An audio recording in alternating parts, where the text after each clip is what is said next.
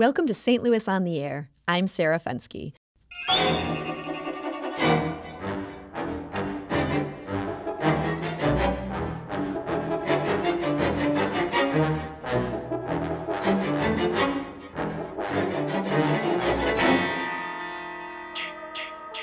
Tomorrow isn't just any other Friday. It's Friday the 13th. And while it's still only September, that means the kickoff for this year's Halloween season. Proof of that, tomorrow, the Darkness opens its doors. The Soulard Haunted House, part of the Scarefest family, has been scaring the pants off St. Louis for 26 years. But the Darkness isn't just frightful fun. It's a complex theatrical production involving dozens of performers, elaborate makeup, and eerie special effects. Along with its sister venues, Creepy World and Lemp Brewery, it employs an estimated 120 actors. They're tasked with playing all number of scary parts, from goblins to axe murderers. Each year, would-be actors learn some tricks of the trade in a crash course called, yes, Ghoul School. And then some of the best are cast in Scarefest productions. Here to discuss the fine art of becoming a scare actor is Richard Ivey. He's the actor-manager at The Darkness. Richard, welcome to the show. Hi, how are you today? And we're also joined by Bailey Gedemeyer. She's a veteran Scarefest actor and has also taught Ghoul School. Bailey, thanks for joining us today. Yeah, of course. Do you have questions about how the actors at The Darkness do their jobs? What scares you the most at a haunted house? Give us a call at 314-382-8255. That's 382-TALK. Or you can send us a tweet at STL On Air or email us at talk@stlpublicradio.org.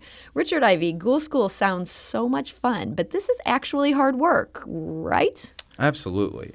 So most people enjoy Halloween. Most people enjoy what we do, but working in a haunted house is a pretty labor-intensive thing. It's hard on the body. It's hard on your voice. You're in a costume, a mask, things that are heavy and extra layers of clothing. You're dealing with people from all walks of life coming through who are, in various mental states, and sometimes when people are really frightened, they're not completely kind and considerate of, that this is a fellow human being coming through. So there's a lot of things that go on that we cover at Ghoul School, and we're training people so they understand how to, how we like to do things and what to expect. Is it hard to get would-be performers to take the job seriously when it just seems like this job anybody would want to have? Absolutely. So Bailey and I were recently talking about this. Everybody thinks that working in a haunted house is just trick-or-treating, every weekend through October. But really, what we do is more theatrical and again, demanding. So, it is something people definitely want to do, but, and we try to make sure that we're very clear about what we expect of people and what they're going to be doing. But there's definitely people who come in, do it, and they're kind of like, this is harder than I thought. Yeah, this is more than I thought. Bailey Gedemeyer, how did you first get involved in the haunted house world? Oh, man. So I've loved Halloween my entire life, and so as soon as I turned 16, I needed a job somewhere spooky, and for the past, 6 years now, I've been doing haunted houses in St. Louis. I've also traveled and worked at other haunted houses and just doing whatever I can to spend my life in a haunted house industry. Was it hard to get that first break?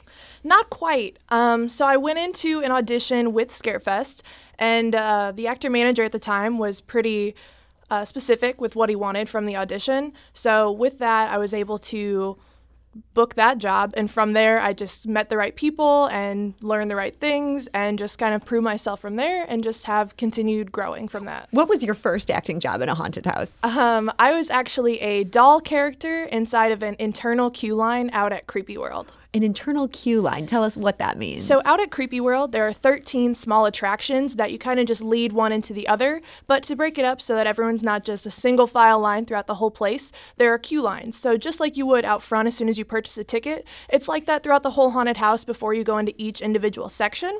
So you're still standing there in line for a little bit of time. So we'd like to throw actors out there to entertain you while you're waiting. And you're playing a doll? Yes. So yes. How does one do that? Oh man. I mean, you kind of just got to get into the mind state of just being like a little girl, just like a child who wants to just be pretty. Like I just wanted people to tell me I was pretty. And I mean, I do a little bit of contortionist stuff, so that kind of That's where the creepy element comes in? Yeah, exactly. That's what makes it a little more intense other than just, dolls are kind of spooky in general. Like seeing a doll just sit on a shelf staring at you with glassy eyes isn't really something I would want to see all day. So it's just an entertaining character. I still play that actually from time to time. Do that doll character. Oh, yeah. In late August, our producer Alexis Moore went to auditions for The Darkness as well as Ghoul School to talk to the performers there. And she brought back some audio. She's got some of scare actor Chris Snyder in character as Janitor Steve. Let's give that a listen. I'm Janitor Steve. I clean the darkness, all the messes, all the little pee stains, all the souls that die. I clean them up, and I'm not happy about it. Well, I didn't do good in school, so the only job I could find was a janitor, and so I came there, and I started hearing screams, and I liked it. That's scare actor Chris Snyder in character as Janitor Steve. Richard Ivey, tell us, a character like Janitor Steve, is this something where Chris would be assigned to create a creepy janitor, or is this something where it springs from the actor's imagination? So one of the things that we cover when we're talking to actors is, everybody has to understand and create sort of a backstory for themselves and how did they get where they are, what made them, what broke them, what set them over the edge, what possessed them, what turned them into a monster, what they're, you're a monster that's sort of bent on destruction today and when you're in character, but like what pushed you to this point? And Chris is really an amazing actor, and so he works in our outdoor queue line. So he's one of the first people, one of the first actors that people see after they've bought a ticket and they're waiting to kind of come into the haunted house. And so he very brilliantly kind of created this character for himself that is able to clean up and still be in character, and he can go anywhere in the haunted house because he's just the janitor. Demented maintenance guy, yeah. And so he's actually functionally cleaning up if something goes wrong? Yeah, I mean, it's not like, it's not like we make him do that, but he can still do that. And so even, he'll sit down and set up some cones on the ground and sit down in the middle of them and be like, and break out a bag of Cheetos and eat them as his character. Be like, I'm on break, don't talk to me. And people will interact with him and he'll throw a Cheeto at him. And, it's really a brilliant character that I wish I had came up with. I mean, and he does it so well. You can tell just from that audio how good he is at this. What do you think, Bailey? What makes a good scare actor? I think the ability to read your audience is really great. Janitor Steve is fantastic because he provides comedic relief and is still able to actually scare people. So that way, you kind of learn when to stop when you've scared somebody too much and when you need to lighten the mood so that they go into the haunted house in a excited mood and not kind of like already bent on having a bad experience. You can see how that note of humor. Exactly. So being able to, and our biggest motto is you can't scare everyone, but you can entertain everyone. And Chris is such a good entertainer, but he can also still scare people. And there's a really nice balance between those two things that are super important. So speaking of that balance, sorry. I was going to say, touching on what Bailey said, one really important thing is that if you can't scare somebody, but you can make them laugh, then they drop their guard and you take them kind of out of that fearful, suspenseful element for a second, and then they're much more susceptible to the next person who's going to scare them. So it almost sets them up for the scare. So those comedic breaks are actually really nice because it pulls people back and then sets them up for an even bigger scare behind that. So going back to that idea of balance, in 2019, we all have to be so much more careful about our interpersonal activity than maybe decades ago. Is it hard to scare people and still respect their personal space? I mean, these days, you can't touch a stranger, or can you? It's not hard to do, but it's naturally if you were going to scare a friend or coworker or what have you, you're probably going to pop out and grab their shoulders or their arms and startle them. That would just be part of the boot. Right. And so obviously for liability reasons, we don't touch anyone who comes through the haunt. Nobody who comes through the haunt's allowed to touch our actors. Obviously mistakes happen. Somebody might brush into you. You might brush into somebody. Sure. But as a general rule, we plan for no contact. And so, along those same lines, and if you are allowed to touch people, then there's obvious places that can and can't be touched. And, what if you accidentally cross that line?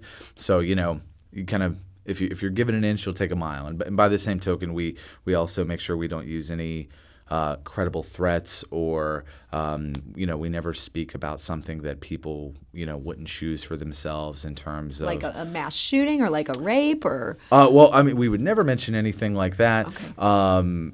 We as people come through the haunt, we're not going to treat them differently because of their race or gender or perceived sexuality or what have you.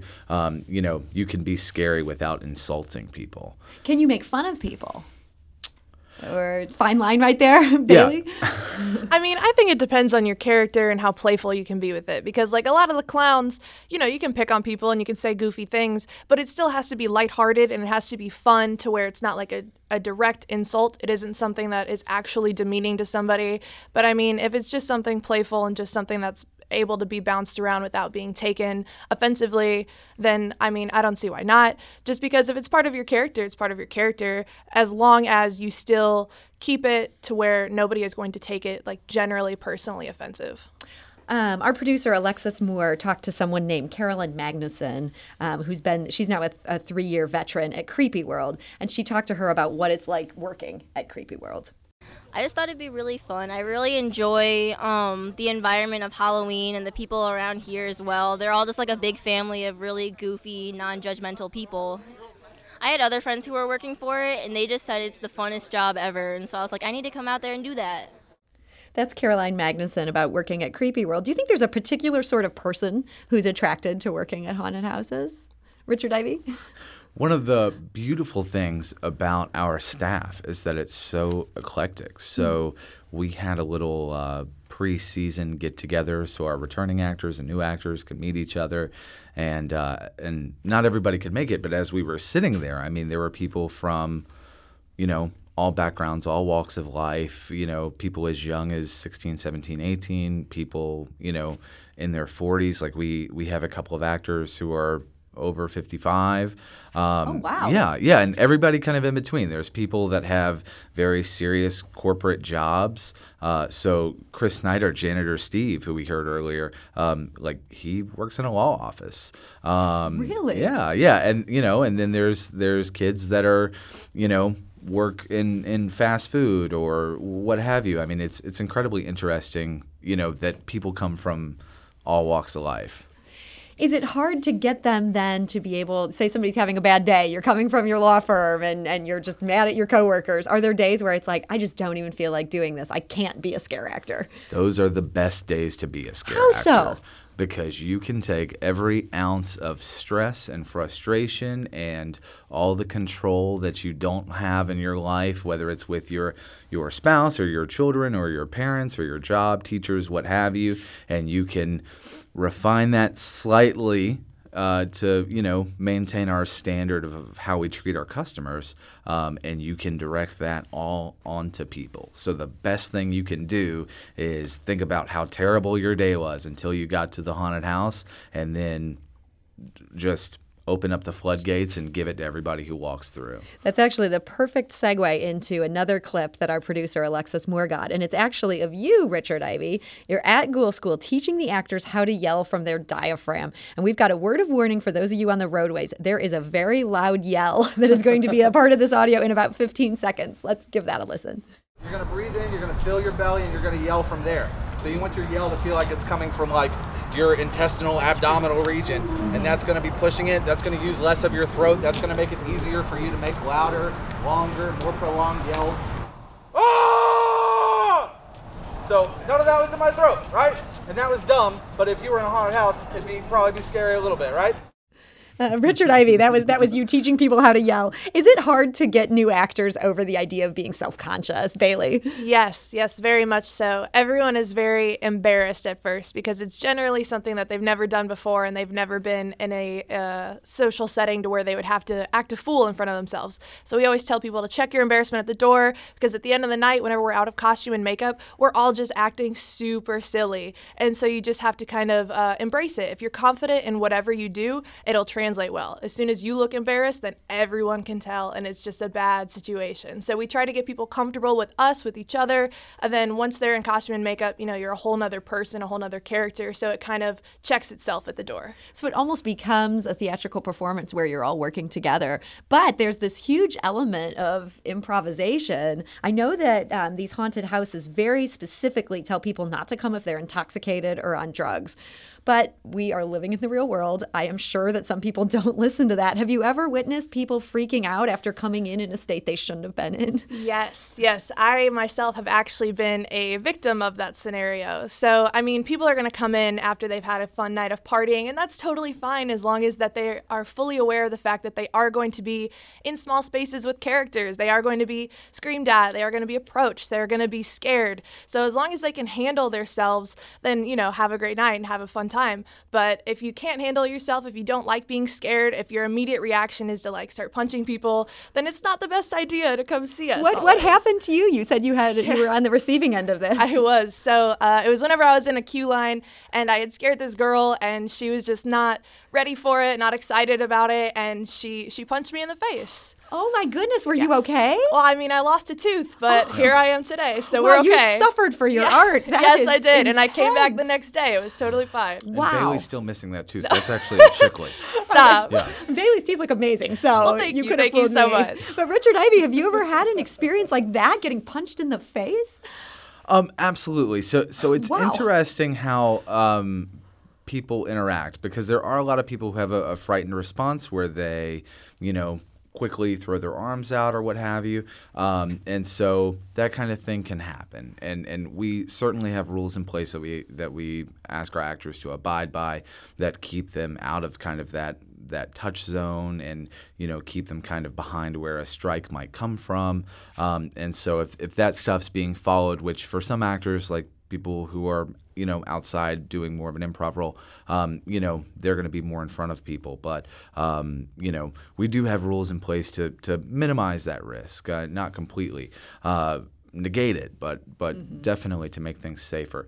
But yeah, people get scared and push, and sometimes people are really, panicking. And everything scares somebody. So people might get to you and really start freaking out. And so as scare actors, that's when, if I know that I'm the thing that you're afraid of, I'm going to double down and get you real good, And people want to be scared. Yeah, people want to be scared. That's why they paid the money, That's what we're assuming anyhow. So, and it's an honor for us to make somebody soil themselves or wet their pants. When you put it that way. That's the best thing we can do. I want to scare people so bad that they're like, stop, take me out. Take me out the back way. Does that happen? Done. Yeah, absolutely. How frequently does that happen where someone can't complete the experience? More often than you would think.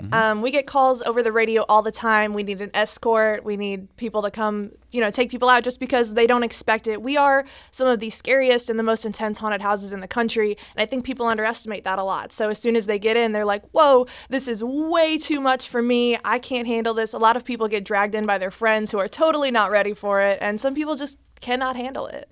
And then at that point, do they get razzed on the way out the door, or people kindly just let them go? So we kindly let them go because we don't want to traumatize anybody. So we get a security guard to come escort them out through the back way so that they don't have to go through any more scenes or interact with any more monsters. And unfortunately, we're out of time today. This has been a great conversation. Bailey Gedemeyer and Richard Ivy, thank you so much for joining us. Yeah, it's been a pleasure. Thanks for having us. Now, The Darkness opens tomorrow in Soulard. That's Friday the 13th. Its sister properties, Creepy World and Lemp Brewery, open in subsequent weekends. See scarefest.com for more details.